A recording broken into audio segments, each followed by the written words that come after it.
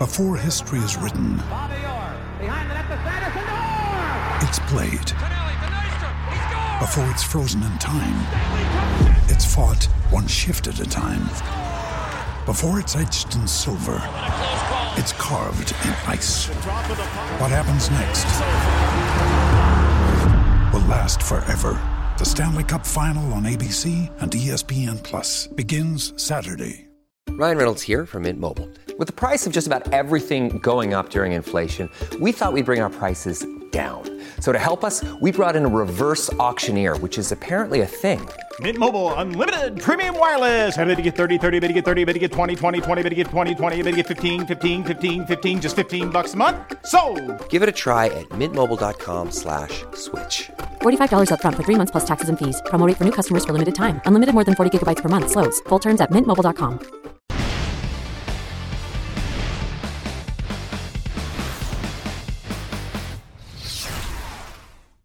Good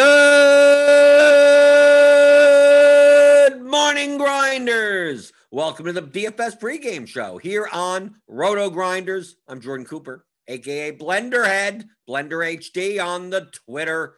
And this is the show where we go over a little bit of last night. We go over a little bit of today's slate, today's six-game slate. Is anything going to happen? Oh, something always happens, right? Even last night. I mean, everything happens every day, right? You plan your lineups. It's 11 in the morning. No point. No, just no point. There's no point to it all. I'm very nihilistic this morning. Just why do we bother playing? Why do we bother? I didn't even play last night. Last night I didn't play. I had a personal thing to take care of. I wasn't going to be at my computer at lock, and if it's NBA DFS. If you're not going to be at your computer all night, you can't play. I mean you can. You're going to be at a disadvantage. I don't want to be on my phone like trying to use lineup HQ and mobile and changing things out. So I just decided I'll take a night off. Right? It's okay. You could skip slates. It's perfectly fine. There are people that always ask, "Oh, well, if I can't be at my computer during NBA DFS when there's 7 million different start times and 14,000 people on the injury report, is it going to put me at a disadvantage?" Yes, it will. Yeah, it will. Can you still win without doing so? Yes, of course you can. But are you going to be put in? You're not going to. This guy's out. This guy's in the league. I mean, worst case scenario, you have to global swap people out. Right? Oh, this guy, I guess he's not going to play. So I got to take Jeremy Grant out of my lineups and put someone else in. So at least I get points. Okay. But if you're not going to then rearrange based on if he's out, that means this guy does well, and then switch your lineups around. If you're not going to be on your computer, I do most of my stuff on desktop. So on the phone, I enter contests. But as far as managing lineups, I'm going to do it on desktop. And if I'm not going to be there, I can't play. So what the hell happened last night? I don't know. You have to tell me. Tell me in the YouTube chat what was tilting you last night. I know we had the Spurs. We had the Aldridge played, but he didn't start, right? Something happened like that. I got the notifications on the RG app because that's what I always do. If you want to make sure you're down with the news, you get the RG app. Get the Roto Grinders app from the App Store. I think the Google Play Store, right? I have an iPhone. I guess it's available on Android as well. And you set the notifications. You put the notification preferences on NBA. There's 3 different options, right? So you could get just the urgent news. Then you could get important news. What's the difference between the two? I don't know. The urgent is starting lineups and this guy's out, that type of stuff. Just turn it on and the news comes to you. Just, within a minute of the news being released, we have an update out. So I saw the updates. Just I didn't have any lineups to switch. So you tell me in the YouTube chat, what tilted you last night? I see you guys in there. Alexander Malchow, Matt Mears, Card Fan, Apocalypse, Chandler Cannon, Dario Rosenstock, Kevin Brunson. I see all you guys in there. Hit that thumbs up button. Hit the thumbs up for the apple juice. Keeping it cold. Hit the subscribe button if you're new here. Hit the notification bell to know when we go live in the morning. But I don't know what tilted everyone last night. I'll look through results DB, but the nuances of the slate, I wasn't that aware of because obviously I wasn't involved in it. So that's why I could look and go, why was Trey Lyles chalky? Well, I mean, he was in the starting lineup, right? We saw, right, because Aldridge didn't start, and didn't they start Samanic, right? It's Pop. It's the Spurs. I said yesterday morning. It's like, oh, okay. I guess we're playing Spurs chalk, and you're going to play Lonnie Walker and Murray and Patty Mills. And how did that work out? I mean, Murray worked out. Lonnie Walker, I mean, they were cheap. So, I mean, I guess he was chalky, but he only put up 22 points. Patty Mills, 21 points. I mean, I guess, I mean, if you got enough points elsewhere, I mean, Samanik only scored 8.5. Trey Lyles, 19.25, but he was cheap. So, I mean, I don't know. Did the Spurs chalk get there? Is that considered getting there for last night's slate? Because Allen had a game, 61 points. Saban Lee got there again, right? Because he was still cheap enough. They didn't raise his price that much. Because Jeremy Grant was out. It didn't matter. I don't think it mattered for Saban Lee. But people played like Dumboya because he was in the starting lineup. He ended up with only like 8 points. Plumlee did okay, right? But it's the Pistons. The Pistons are horrible. So that's what you had to rely on. A horrible team in the Pistons, and then Greg Popovich with the Spurs. Oh, here's the starting lineup. Who knows what's going to happen, right? Who knows who's going to play, how much, how many minutes or whatever. And Rudy Gay goes off at 70,000 points for no apparent reason, right? And that's what happens there. So maybe yesterday if I did play GPPs, I wouldn't have gone as heavy on the Spurs guys, but there wasn't really that much value. I mean, Sadiq Bey, you didn't get there. I mean, it seemed like were there a lot of blowouts yesterday? So I was scrolling through before when I was setting everything up. I was like, who scored a lot of points? And I'm looking through and I'm like, Jason Tatum had 19.75. Did the Celtics get blown out? I have to assume so, right? Shai had a good game. Trey had a good game. Wall didn't get there again for his price. Ingram was fine. Draymond, okay, 47.75. Curry seemed to have, a decent game for his salary, almost 50 points. But like LeBron only put up like 30, right? Did the Lakers get blown out? Did something happen there? I have no idea. That's why I said I don't know. Anthony Edwards, 45 points. He just comes out of the blue and scores a ton for no apparent reason every once in a while. Chris Paul. So yeah, it seems like a lot of the single-digit owned guys gave you a lot of points for contrarian players, right? If you mixed in, I don't know what value you would have mixed in, but I mean, we have a lot of Jimmy Butler, 62 points. Yeah, you could have built a great lineup with a lot of single-digit owned players. Chris Paul, Mike Conley at 40 points. Even Tristan Thompson for his price, he was good at 32. Dennis Smith Jr. finally had a game. 31.75 points when no one was playing. Right? He was massive chalk the other day, right? And then no one plays him now, and he gets 31 points. And Saban Lee actually had less points, but I mean, still 28, so that's still fine. So I don't know what tilted you last night. Still hard to see, like, what chalk failed. I mean, Towns did okay. I guess the Celtics. I guess that was the big thing. Jaylen Brown and Jason Tatum. Like, they killed you. Lonnie, all the cheap guys, I can't say are duds. I mean, Josh Jackson, I mean, he had a good game. Capella was kind of got 17% owned. He didn't have a game. Wendell Carter was better. Domantas Sabonis was okay. I'm just going through. I'm reviewing it for myself. I don't know what happened last night, so that's why I'm looking. Looks like who was chalky, what was the constructions, what did people play? Because especially when you go over the slate, like earlier in the day, it's like, okay, Spurs, and then whatever. And then so you're not sure how to adjust, before lock when you're not building any lineups. So going through the YouTube chat, we see, Will's here. Chief Justice is in the house. Will Priester in the YouTube chat. Tyler Coleman says, Tatum and Levine tanked my lineups. But what was it a Celtics blow? I mean, I should look at the scores, right? NBA scores. I want to see what happened. What happened last night with the can you even tell with these scores? Yesterday. What happened with the Celtics? They get blown up by the Hawks? So, I mean, that couldn't have been that close going to the end of the game with Tatum only with barely 20 points. Right? Cavaliers. Okay, they beat the Rockets. Bulls, Timberwolves was an overtime game. Okay. And the Jazz looks like the Jazz blew out the Lakers. So there. Okay, so that makes sense. Pelicans, Pistons. Okay, now I get that many points that were scored in that game. The Warriors-Pacers game was close. Doesn't even all look that many close games other than this OT game, the Hornets, Suns, maybe the Raptors, Heat, I guess, but they weren't very well owned. I have to review what happened last night. I mean, that's what I do at 11 o'clock in the morning every day, even if I didn't play the day before, right? Got to see what happened. Got to see what people are tilted about, right? Because if they're on a back-to-back, a lot of people are like, he burned me last night, can't play him tonight. So maybe the ownership goes down. So I got to check it out. I got to check it out. Hank Reynolds says, had a bad cash day yesterday. What are some tips for making better cash lineups? Play the best projected median lineup that you can. It's not that complicated. The best projected players and try to make the best lineup out of them, right? You may have 14 players that could fit into a lineup in a multitude of ways. And the differences between those lineups are like a point. You could choose based on your projections to play whatever's the top one. You can do that. Or one that has maybe higher floor, a little narrower range of outcomes.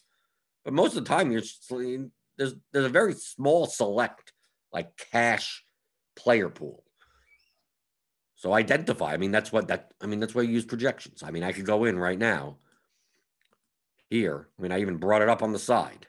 But based on our initial algorithmic, no one looked at them projections yet. Let's see. Then I'll refresh it just in case. Anyone come in the morning and started working on these? No, not yet. But based on the initial set, basically we're playing 2 of 3 of these guys: Jokic, Giannis, and Harden. Probably playing 2 of them. I'm assuming with Rose and Quickly being projected well, that means that Elf Payton is out or is not going to play, is dead. Is he dead? I don't know. They announced something yesterday, but I mean, if he's not in the projections, I'm going to assume our projections team knows what they're doing. They just didn't forget about him. So that's going to bump up the Knicks, and they're playing the Kings. So that's a plus matchup. So you just look. I sort by RGV, and I see like who's here, who's the value. Okay, Quickly, and I mean, obviously we have it marked. Andy Means. He's up early in the morning, marking the core plays to begin with, writing his article. That's for premium members. If you want to be a premium member, click on the link in the description. Get $10 off your first month. But I would look like this. Obviously, I could run, based on these projections, what the optimal lineup is. Quickly, Rose, Barrett, Porter, Jokic, Augustine, Giannis, Lopez. Doesn't make me feel good. This lineup doesn't make me feel good, but mathematically, 290.21. It's the highest median lineup you could make. But if I build 20 lineups, I mean, you could choose. See, 20.20, 290.21, 289.16, because that's a drop in a point. There's a drop in a point and a half.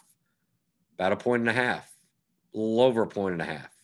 Point and a half, right? Like 2 points. Like any of these are pretty, I mean, based on your projections, based on our projections, as of right now, the best median projected lineups. So like the difference between these two, I mean, take a look here. I mean, what really is the difference? Burks. So basically Burks over Rose. Okay. And you leave Burke. There's a 2v2 here, right? Because there's no Lopez. So it's Quickly Burks Barrett. Quickly Rose Barrett. Porter Jokic. Oh, so you're playing Rose also. So basically it's you're not playing Brook Lopez. So you're playing Burks over Brook Lopez. So that's the difference between these two lineups. If you go to this lineup, the next one looks kind of the same, but instead of playing RJ Barrett, you're playing Will Barton. And there you go, leaving 400 on the table. Here's one with Shake Milton. So it's basically you're playing Shake Milton over DJ Augustine. So you're not playing, you're doing something. What's the difference? Let's see. Let's go back up here. Porter, Augustine, Giannis. So RJ Barrett, Rose Quickly. RJ Barrett, Rose Quickly. Porter, Jokic. So you're playing Milton over Augustine. Augustine's 4,100. Okay. Now I had to see the prices. So like you see, there's not that much different. Here's a Harden lineup. So you're not playing Jokic. This is 288.35. So it's a point and a half difference. In the grand scheme of things, that isn't like dramatically that much. But you're playing Harden and Giannis. So you're not playing Jokic. And you're still fitting in DJ Augustine and Derrick Rose and quickly, but you're not playing RJ Barrett. You're playing Will Barton. And here's the next line. Here's Nerlens Noel and Josh Hart. Right? All of these would be viable cash lineups based on currently at 11:15 in the morning with these projections that have not been adjusted manually by our projections team. But that's it. It's a math game. Cash games are math games. I mean, the whole thing, all of DFS is a math game. But cash games, you don't have to worry about leverage or correlation or much of that stuff. It's just like, just fit as many points as they get for 50,000 in salary. And I just have to come in the top half, the top, 45% or whatever in a double up. You have to beat your head-to-head opponent. You have to beat one opponent. So you don't have to take risks or whatever. Just like as long as you get a good median score, you're good. When you're playing GPPs, a median score is nothing. Yeah, you have to get in the top 20% just to cash and get 1.5x or 2x. And then it goes up progressively from there. So you get paid more the higher that you score. But in double ups, cash games, you don't get paid more the more that you score. You score 7 million points, and your opponent scores 200. You get paid the same amount. So it's just a matter of just scoring more than them. You don't have to worry about, I need to put up as many points as I possibly can and beat everyone in the field. Like, no. Top half, top 45%, 50-50s, double ups, triple ups, right? Wherever that payout line is, the difference between the first payout line and the top one is the same amount. $5 double up, you're going to win $5. Oh, it scored 7,000 points. Like, no, coming first in a double up doesn't do you any good. So that's how you should be building lineups. But I mean, I use projections. So like, to me, on my bankroll tracker, which obviously I didn't play yesterday. Of course, I had a bad day the day before. But still, on the season, across 3 sites with using a diversified strategy, like, yeah, DraftKings is down. Yeah, that is right. But Yahoo's up. FanDuel's massively up. But almost double my bankroll, my spreadsheet bankroll of 20,000 for this. And just do that every day. It's not that complicated. And there are nuances. If you don't want to play, if you look at the first lineup, I don't want to play. I don't want to play Michael Porter. Then just X amount and run into the lineup. Right? So you say, no, I'm not playing Michael Porter in cash. You X him out, and who shows up? Dante DiVincenzo. So you do it on the side. You may I prefer this lineup. Right? So I X'd them out, and look, this lineup is 288.16. That's 2 points off, median-wise. 2 points out of 290. Right? That's less than 1% of the amount of points. Now, over the long run, that percent may matter. Over the long run.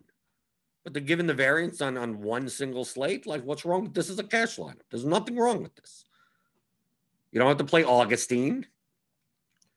You're playing starters, right? Like, I almost from a floor perspective, this may be a better lineup. Not having Michael Porter and playing quickly Rose, Barrett. You're getting like most of the guard minutes for the Knicks. You're getting Giannis, Jokic, DiVincenzo, Barton. Well, like this is not a bad lineup. This is a perfectly fine cash lineup. You could play Michael Porter. Maybe decide that you instead of playing Giannis or Jokic, you want to play Harden. So you just lock him in and then run it. This is 288.35. It's that hard lineup that we saw before. And maybe you don't want to play Augustine off the bench or whatever. Or, he's starting now, but I mean, it's not like high usage or anything. So maybe like, now there's no way I'm playing DJ Augustine in cash and I want to play Harden in cash. So you just reflect that and run it. 287.51. So, okay, now you're getting like almost 3 points off the optimal. It's not the end of the world. And then you go. You got Burks in there now. So it's like now you're trading Augustine for Burks. I mean, is that better? But I mean, it's viable, right? I'd rather not give up 2.5 to 3 median points in cash games. But if you think that this has a better floor, then play it. Or you don't play Harden. You take out Augustine and you run this and you get Milton, right? You get Milton instead. So it's the same lineup just with Milton. And you're like, I think Milton's safer than Augustine. Okay, then do it. 288.61. I mean, we're talking about a point and a half. So that cash game play in DFS is not complicated. If you have projections, I mean, it's not complicated. You don't have to project. Just tell me mathematically what the lineups make the most sense for contests where there's no progressive payouts. Just give me, if I could hit all of these medians, I cash. There you go. That's pretty much how it works.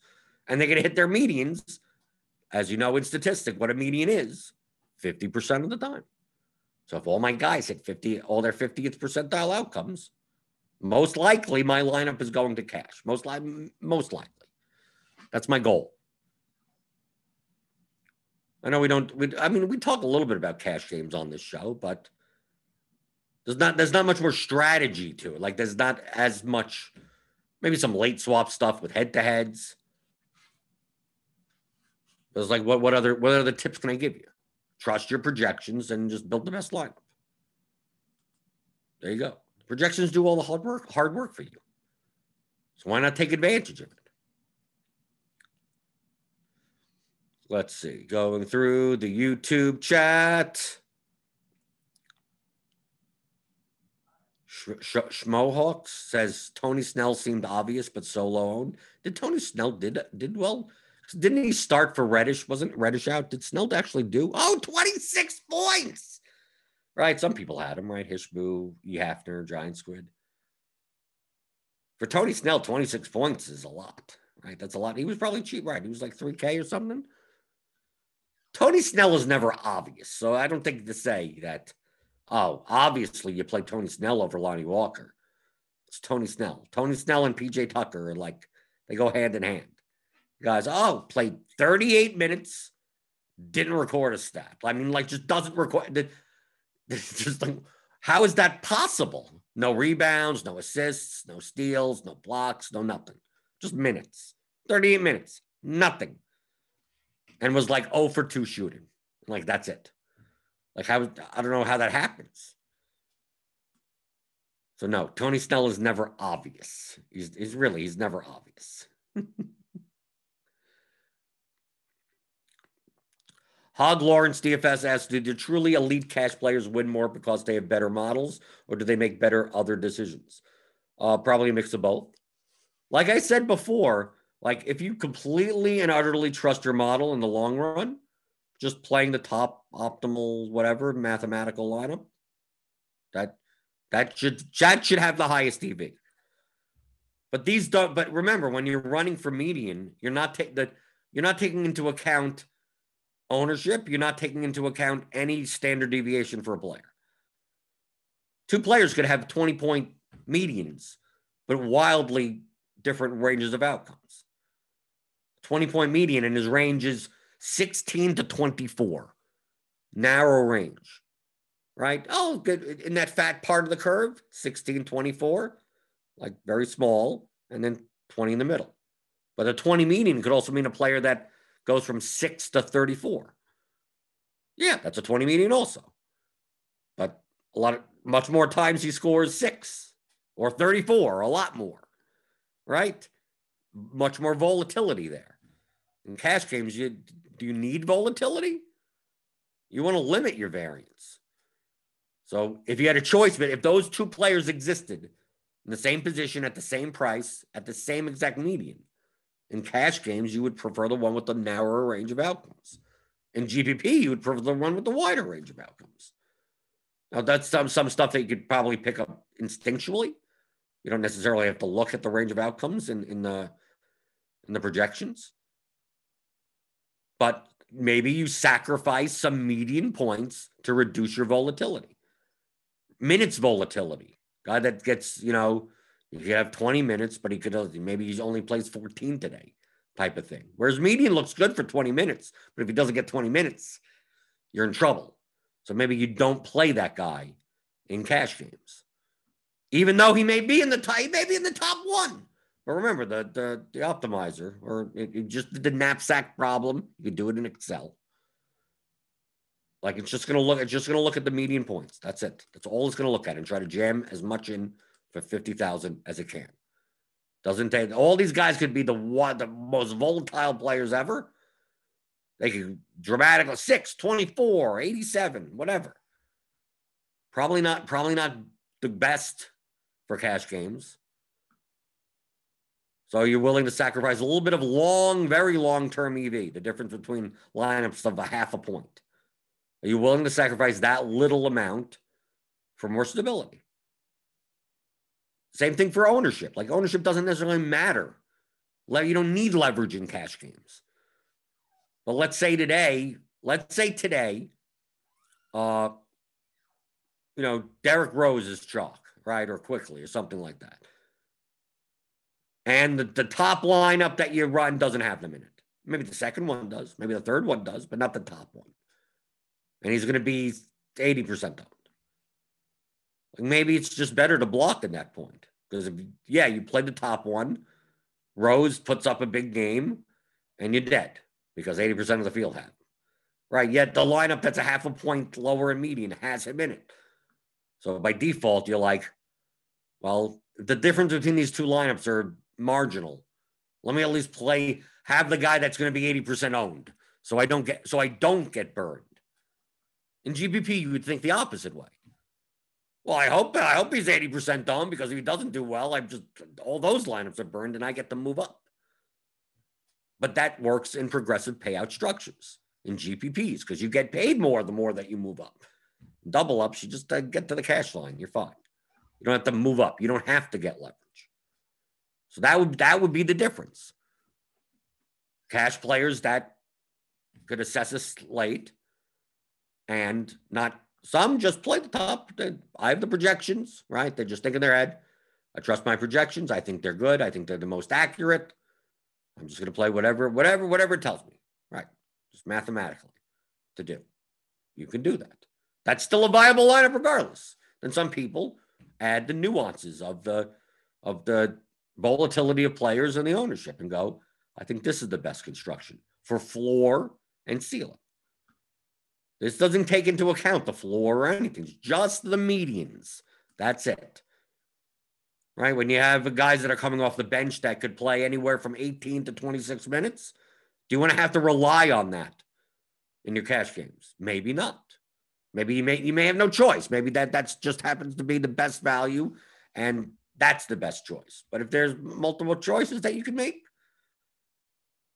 like, who's better, Will Barton or RJ Barrett? Who knows? That's going to be close. Do you play quickly? Do you play both quickly in Rose? Do you play all three, quickly, Rose, and Barrett? Do you not play Barrett? Do you play Porter? Because Porter could go all over the place also. Do you play DJ Augustine? So you could find lineups without any of those guys, at least one of those guys in it. And maybe it's better. This one has Nick Batum in it. Go down here. Here's a Robin Lopez lineup with Dante DiVincenzo. Like that. That's probably not ideal. So you're choosing and building the best lineup you think for that day in cash games. But it's always using the highest projected players. You're not going to find, it's just some poorly projected -5 plus minus salary adjusted value 0% smash guy. It's not going to make the lineup. Not going to give you enough median points. At least enough that, the optimizer is trying to give you the top 20. So it's most likely not going to show up in the top 20 with a guy like that. Let's see. Here people are talking about Gallinari. Right, that's the type of guy that may project well median-wise for cash games, but his range of outcomes can be much, much wider. Because he could play 8 minutes and do nothing sometimes. And then sometimes he can play 8 minutes and get 32 points in that time.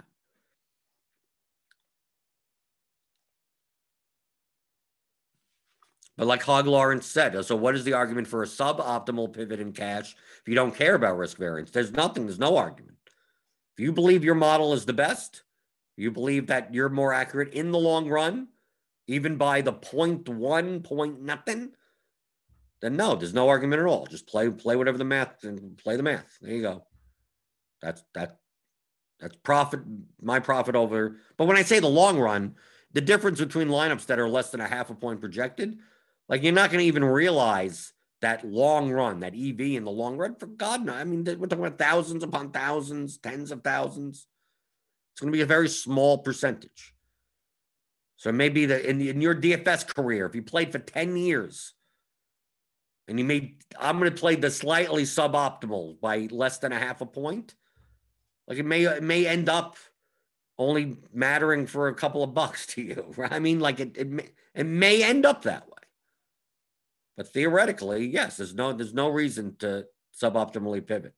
I always preface it with if you trust your model, if your model is accurate. Or at least more accurate than other people that are playing, right? It doesn't have to be like it's not gonna be it's not gonna be a 1.0 R squared. I mean, it's not gonna be perfect. No model is that, and no model could ever be that perfect. Where the median is the exact outcome of all the players in the player pool. That's never happened.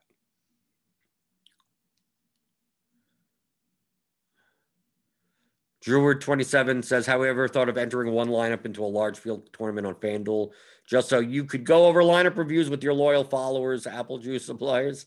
Now, the problem with FanDuel is that we don't get results DB. They don't have publicly downloadable CSVs. So it's hard to go over stuff when I just have to search out lineups and stuff. I mean, you can do it. It may be less appealing for this type of show. We'd be spending 40 minutes trying to find people's lineups. Right, I'd have to be in there. Then I have to go in. I have to let me find Squirrel Patrols. One of them out of 150. It's untenable. It's very hard to do a review like that without a tool like Results DB. So that's why I do DraftKings. So it's not that I don't care about FanDuel. It's not that I'm not playing GPPs on FanDuel even. Just that it's just really hard to review it for a show, especially when you just have to hut and peck and look for individual lineups. You may find the one lineup that some sharp player has that guy in, and he's in like none of the other lineups. So how would you ever know that? What other constructions they went with? You'd have to go one by one. We'd be here forever. Let's see. Feel free to ask your questions. There's not how much review. I was pretty much asking you what happened yesterday, right? I'm always here with the questions, even though sometimes I repeat the answers, over and over again. But whatever. Let those podcast people worry about it. Right? If you're listening on the podcast, you can't see me waving to you. Well, why aren't you here live, asking your questions? Let's see. Michael Lingenfelter says, QQ, $100 Showtime had 555 people last night.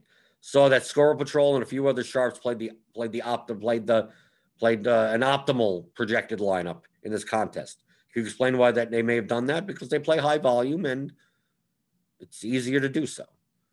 It's the same reason as playing triple ups. Like if I play on FanDuel, I will put my cash lineup in like the $25 single entry. If I know that like my lineup is not like absurdly duplicated or something like that, then I'm not going to have like 80% owned guys, because it can do well in a smaller field contest, 555 entries. A cash lineup, if it ends up having leverage, like that's the key, is it doesn't end up having leverage. Is my cash lineup going to be a little bit different than most people's cash lineups? Well, that means I'm getting leverage. So why not take advantage of that and play it in a small field single entry contest? Now, the $100 Showtime, like, what happens if you're playing $5,000 in cash? So $100 out of $5,000 isn't that dramatic. So it's like playing a triple up or a quintuple up or something. Like, you're not just doing that in just $100 Showtime. You're just like, no, I'm playing $3,000 of head-to-heads. I'm playing $1,000 in double ups. I'm playing $500 in triple ups. And it's like, okay, throw this lineup into the Showtime also. Okay, whatever. That lineup is in 227 different contests. Some of the sharper players if one lineup type of guys, just do it out of, I guess, laziness. Like, instead of just building multiple lineups for different GPPs, it's like, I'm going to make one lineup. I'm going to enter into everything, and that's it. You could take advantage of that in those smaller field, single entry type of contests. You know that lineups are more likely to look closer to cash lineups. And that's why the ownership of the chalkiest players ends up being chalkier in those types of contests. So take advantage. You have more leverage available to you, right? Your lineup is going to be a lower median. but it have more of a chance at winning first place if the chalk fails, because the chalk will be chalkier. So take advantage of it. But that's the reason why they do it. Same reason why I would. On DraftKings, maybe I've done it before with the Showtime.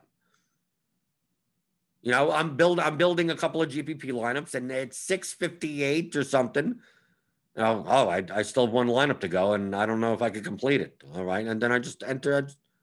I'll just export and import my cash lineup, and okay, it is what it is, right? Maybe I late swap. Maybe I separate it later and late swap into that lineup. You could do that.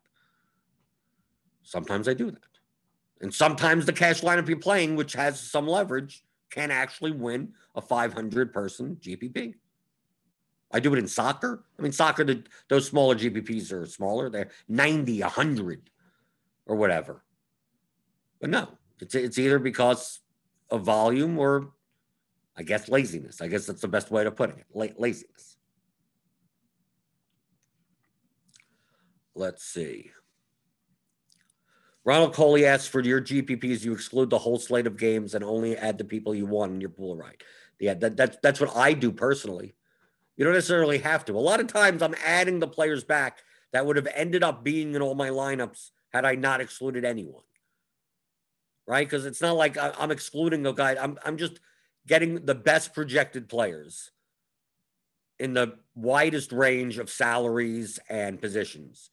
So I have something to work with. Like, okay, here's the core group of 30, 35, whatever for the slate. These are what my lineup should be made of to build high projected and possibly lower owned type of lineups. And then if I see after building and going through lineup HQ that my lineups are still too chalky, maybe I add a couple of, now I go to the B guys. Go, okay, who else can I put in? Or I see that I don't have, I only have 2 small forwards in my pool.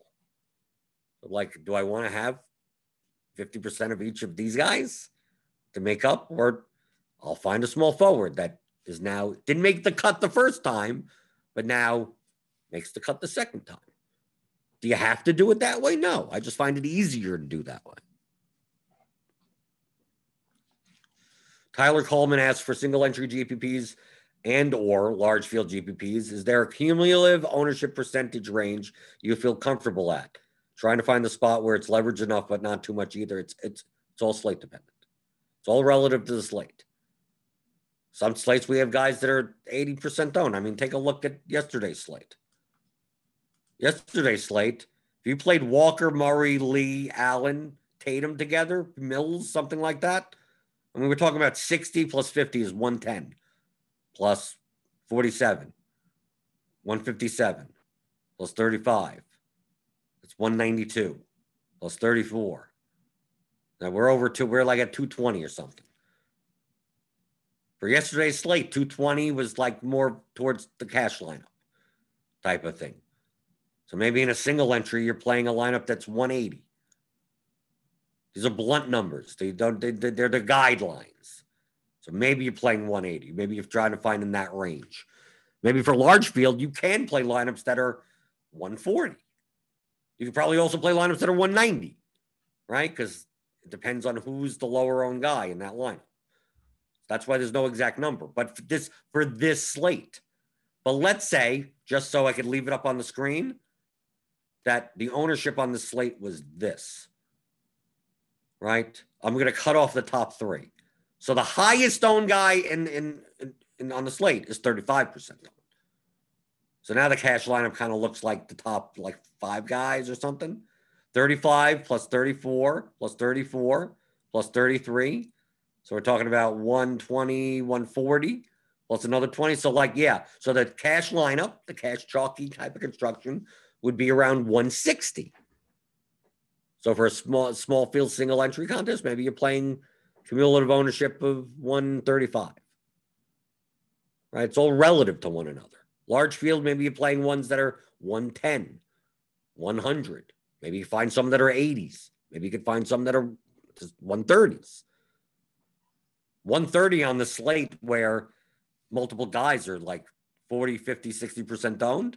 That would be very contrarian because obviously 110 would equal like 2 of these guys in your lineup. So in order to play a lineup that has 110% cumulative ownership, you're basically fading the three chalkiest players on the slate, which is fine.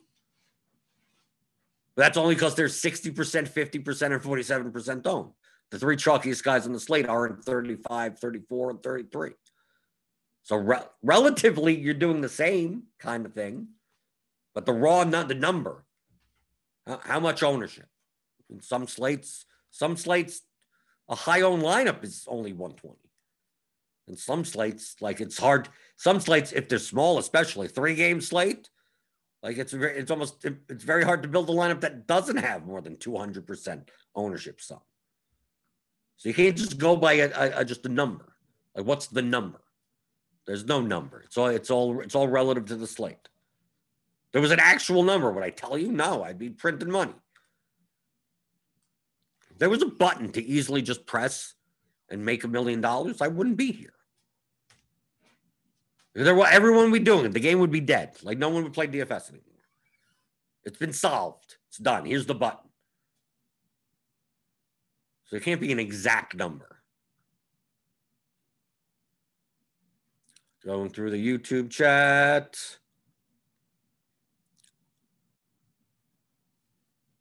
Greg R says, okay, this is a good point. Based on early optimals today. This is something that I do. Greg R says, based on the early optimals today, looks like the correlating pieces to the Denver, Milwaukee, and Knicks chalk will be relatively underowned. I mean, we don't have ownership up yet. But what that means is that people are going to play the Knicks. They'll play multiple pieces of the Bucks, multiple pieces of the Nuggets, but not the other side of the game. Right? Kings, Wizards, Pelicans. So what that means is that, like, no, it's not, well, I'm not going to play the Knicks. I'm going to play the Kings instead. It's more the fact of, if you're going to play 2 or 3 Knicks in your lineup, why don't you play De'Aaron Fox? Why don't you play Rashawn Holmes? Something like that. If you're going to play Jokic, why aren't you playing Westbrook or Beal or something like that in that lineup for leverage? So instead of playing Jokic, Giannis, you're playing Jokic, Westbrook, or Beal. So they're in the same game. They're correlated to some extent. And if you're going to play Giannis, maybe you play Brandon Ingram in that lineup, who may end up going lower owned. It could be the type of thing where you're just playing one of the Knicks and two of the Kings. You could do that. Well, yeah, but that type of thinking makes sense. If they project well enough and the ownership is low enough.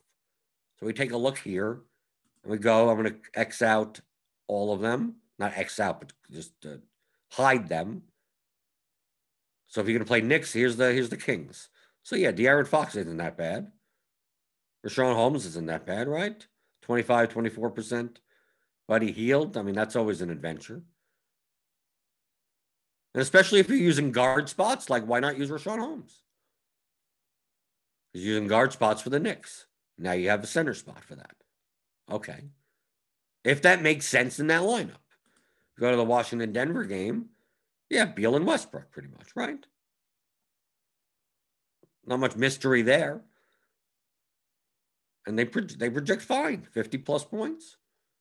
So instead of building a Giannis lineup, you just don't play any Bucks or whatever, and you play Beal or Westbrook instead. It gives you leverage, and it also has, two sides of the same game. Now, if that game blows out, you're dead. The lineup sucks. Here you go.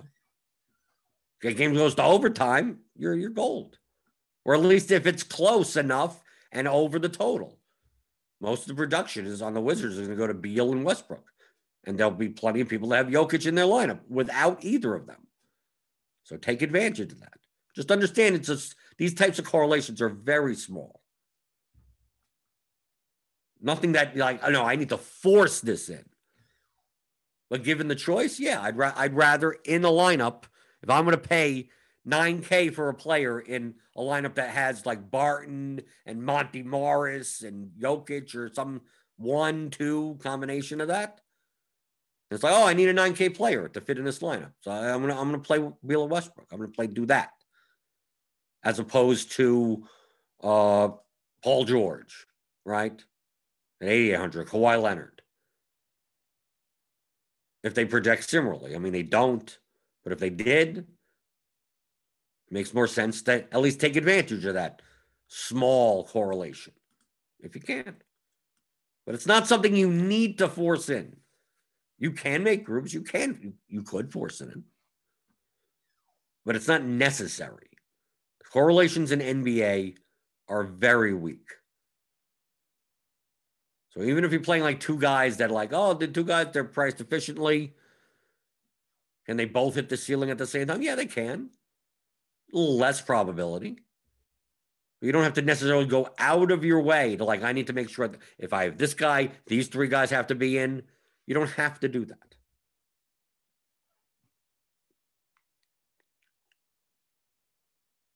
Let's see. Going to the YouTube chat.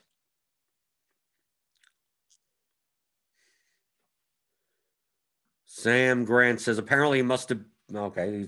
I guess I like the way these guys are talking amongst yourselves. At least there's decent answers in the chat. Smart people hang out here. So even if you ask your questions, sometimes you get answers in the actual YouTube chat. Give the YouTube chat helper people a thumbs up. Keep my apple juice cold in the process.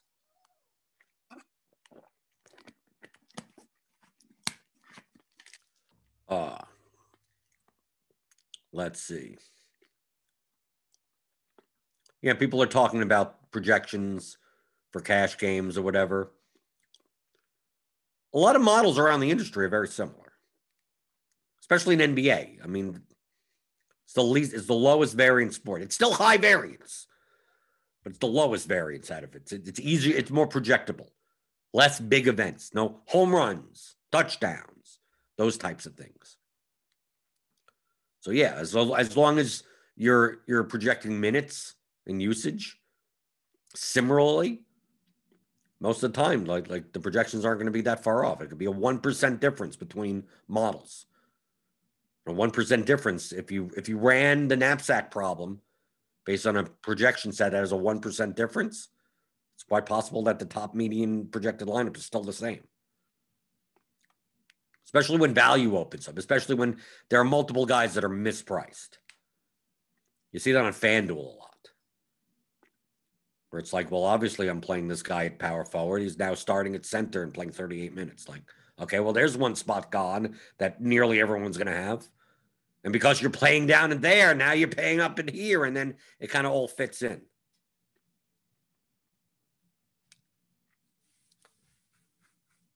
Let's see. Keith Espinoza. What are the most crowns you could win on a DK mission? I don't know. What are the most? I think the most I've had 1,500 for a $150 contest. At least for me, but I mean, that's the level that I'm playing at. The missions are all catered towards whatever contest that you normally play to some extent. So most of my missions are like between 50 and 150 bucks. And for the requisite crowns, you know, $150 contest, you get 1,200 crowns or something. And the crowns are, if you didn't know, on DK, 550 crowns equals $1. And you get crowns per dollar that you enter. Okay? So every $550 that you enter in contests, you get $1 back. Not really, very crowny, right? Once you put it that way, it's like, yeah, it's kind of cheap rewards. It's better than nothing, right? Still better than nothing, right? For every 550 bucks. But also understand that the money that the sites make are from the rake, not from the entry fees. So let's say you play $550 worth of contests to get 550 crowns, which is equivalent to $1. And let's say your effective rate amongst all those contests is 12% or something. Let's say it's 10% or 50. Let's just say it's 15%. I'm trying to do the math in my head easier. 15% of 550 is somewhere around 80 bucks or so, right? 82.50 or something, 87.50, something like that. And you get $1 back. There you go. There's your buck. Now, if you play lower rate contest, 10%, $550 worth of entries is $55. $1 out of 55 is a little less than 2%. So if you're like, oh, would you like to get somewhere between 1.5 to 1 to 2% back of your rake? Sure, why not? Give it to me. So when you put it into that perspective, it's like, okay, it's better than nothing. A lot of people don't know that. A lot of people, it's crowns. It's crown season. I got a lot of crowns. What do I do? They're going to only go down in value. I would highly suggest you just spend your crowns in the contests. Whenever you just enter in the contests. So when you have enough crowns and you can enter a $5 contest, it'll give the little crown thing, little gold coin or whatever on the screen. Just enter with your crowns. It's like airline miles. Then the airlines aren't going to make the miles worth more in the future. They're always going to be worth less. They have no incentive to making them worth more. Worst case scenario, tomorrow they decide they're getting rid of the whole fucking reward program to begin with. Right? Oh, all those crowns up, they don't mean anything anymore. Oh, just out of nothing. No utility whatsoever. Right? DK crowns are worth less than which actually has more utilization, crowns on DK or Bitcoin? Crowns I could turn into contest entries, right? Bitcoin, what do I do? All I can do with Bitcoin is go on Twitter and put rocket ship emojis. That's apparently the only usage of Bitcoin. Apparently that's the only way you to use it. Is that whenever it goes up, you have to go on Twitter and put rocket ship emojis. But a lot of people don't know that about DK crowns. It's like, oh, okay, whatever. It's like, so when you get 75 crowns, it's like, oh, thanks for like the 18 cents or something, right? It's like, oh, something's better than nothing. They don't have to do it. Go through the YouTube chat. Feel free to post any questions before ending the show. There's not much to talk. I mean, I say this every day. A lot of times we get new people. A lot of times I get emails or messages on Twitter, or they listen to the podcast later and it's like, you didn't talk that much about today's slate. It's like, would I have ever mentioned Jeremy Grant being out yesterday? No, of course not, because that didn't happen yet. What can I mention? Everything's going to change. It's basketball. Baseball will be a little bit easier. Oh, let's see.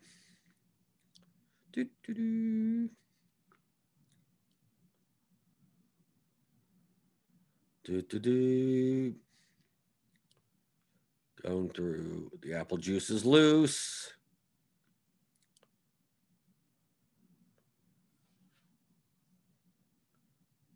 Let's go through. People are just talking amongst themselves. That's fine.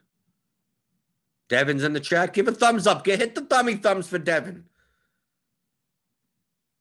Devin's, you can't even tell. Eli was here on 2 days ago. People didn't notice. Right? Devin's the best producer. Eli's just learning. Devin's always there. See, he's there with the emojis. Eli wasn't doing the emojis either. Right, okay. Now, Devin's back in his rightful place as the fabulous multitasking producer. Okay. John Peters. If you have any issues with any of the concepts that I explained in the course, you're more than welcome to email me. There's no flaws to any strategy. It's game theory. It's concepts. How you apply them is up to you. Drewer 27, are you talking about Top Shots again? Can people stop talking? I can't not follow it. It's my YouTube. It's in my Twitter stream. I don't have no Top Shots. I like seeing people being tilted on pack drops.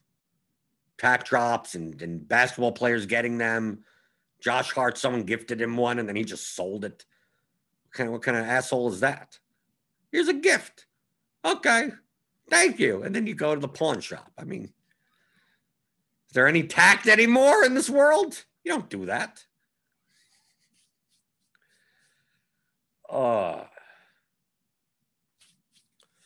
Okay. So today, right now, we got some Knicks value. And then we're going to kind of, like I said before, I think it's a matter of you're choosing two between Jokic, Giannis, and Harden, which will make Luka and Harden are going to be the ones that are going to be lower owned, just from a positional eligibility perspective. Because if Rose and Quickly are going to be chalky as value, they fill up guard spots. So once their guard spots are starting to fill up, you pay up at power forward and center, and not at point guard only eligible players like Harden or Luka. I think Harden will still get good enough ownership, but I think Luka will be the lowest one based on our current projections right now. We're like Embiid and Beal and Westbrook. I think that Beal, Westbrook plus Jokic, that gives you leverage and a little bit of correlation in there. Or you play Randall. You play Randall instead of the Knicks chalk. You could do that. There's a decent amount of ways to go. Because if it stays like this, we'll kind of know what the value is. The problem comes in is that 5:30 injury report. None of this matter. I mean, who knows? Luke Walton with Sacramento. Who knows what's going on with Harrison Barnes? He could be sitting. What's going on with Holmes? He could have a tummy ache. Who knows? Could throw this out the window. Or Kyrie Irving's missing. Who knows? Come on. And Joel Embiid has a back problem 10 minutes before the tip-off. Is Porzingis playing? Is he even in? We have him. He's questionable. Who knows if he's playing? So when people say, like, I don't know why you don't talk about today's slate. I did talk a little bit about it, but it's mostly strategy. Referring to strategy questions, we went through some like cash lineup type of stuff. I explained some things. We don't know, but that's the way it is in NBA DFS. That's why you got to be by your computer. That's why you got to pay attention. That's why if I'm not going to be at my computer during the first hour even, how do I play? How do I play thousands of dollars of volley? How do I do that? I can't. Maybe I win. Maybe it's fine, but I'm not going to risk that. No, I'm going to play as optimally as I can. And if I can't be at my computer, I ain't going to play. It's just the way it is. I'll play tonight. Tonight we go. Okay, tonight we're good. Tonight we're peachy. Of course, they're all staggered starts, right? 9:30, 9, 8, 7:30, 7:30, 7 o'clock. At least it's only 6 games. At least it's only 6 games. But whatever happens on tonight's slate, that's what I'll be talking about tomorrow, right? So you tune in tomorrow because I'm live. I'm always live. You can hit the notification bell to know when we go live. Hit the subscribe button if you're new here. Hit the thumbs up button on your way out the door. So I'm live every weekday. Every weekday, 11 o'clock in the morning. Here on the DFS pregame show on RotoGrinders.com.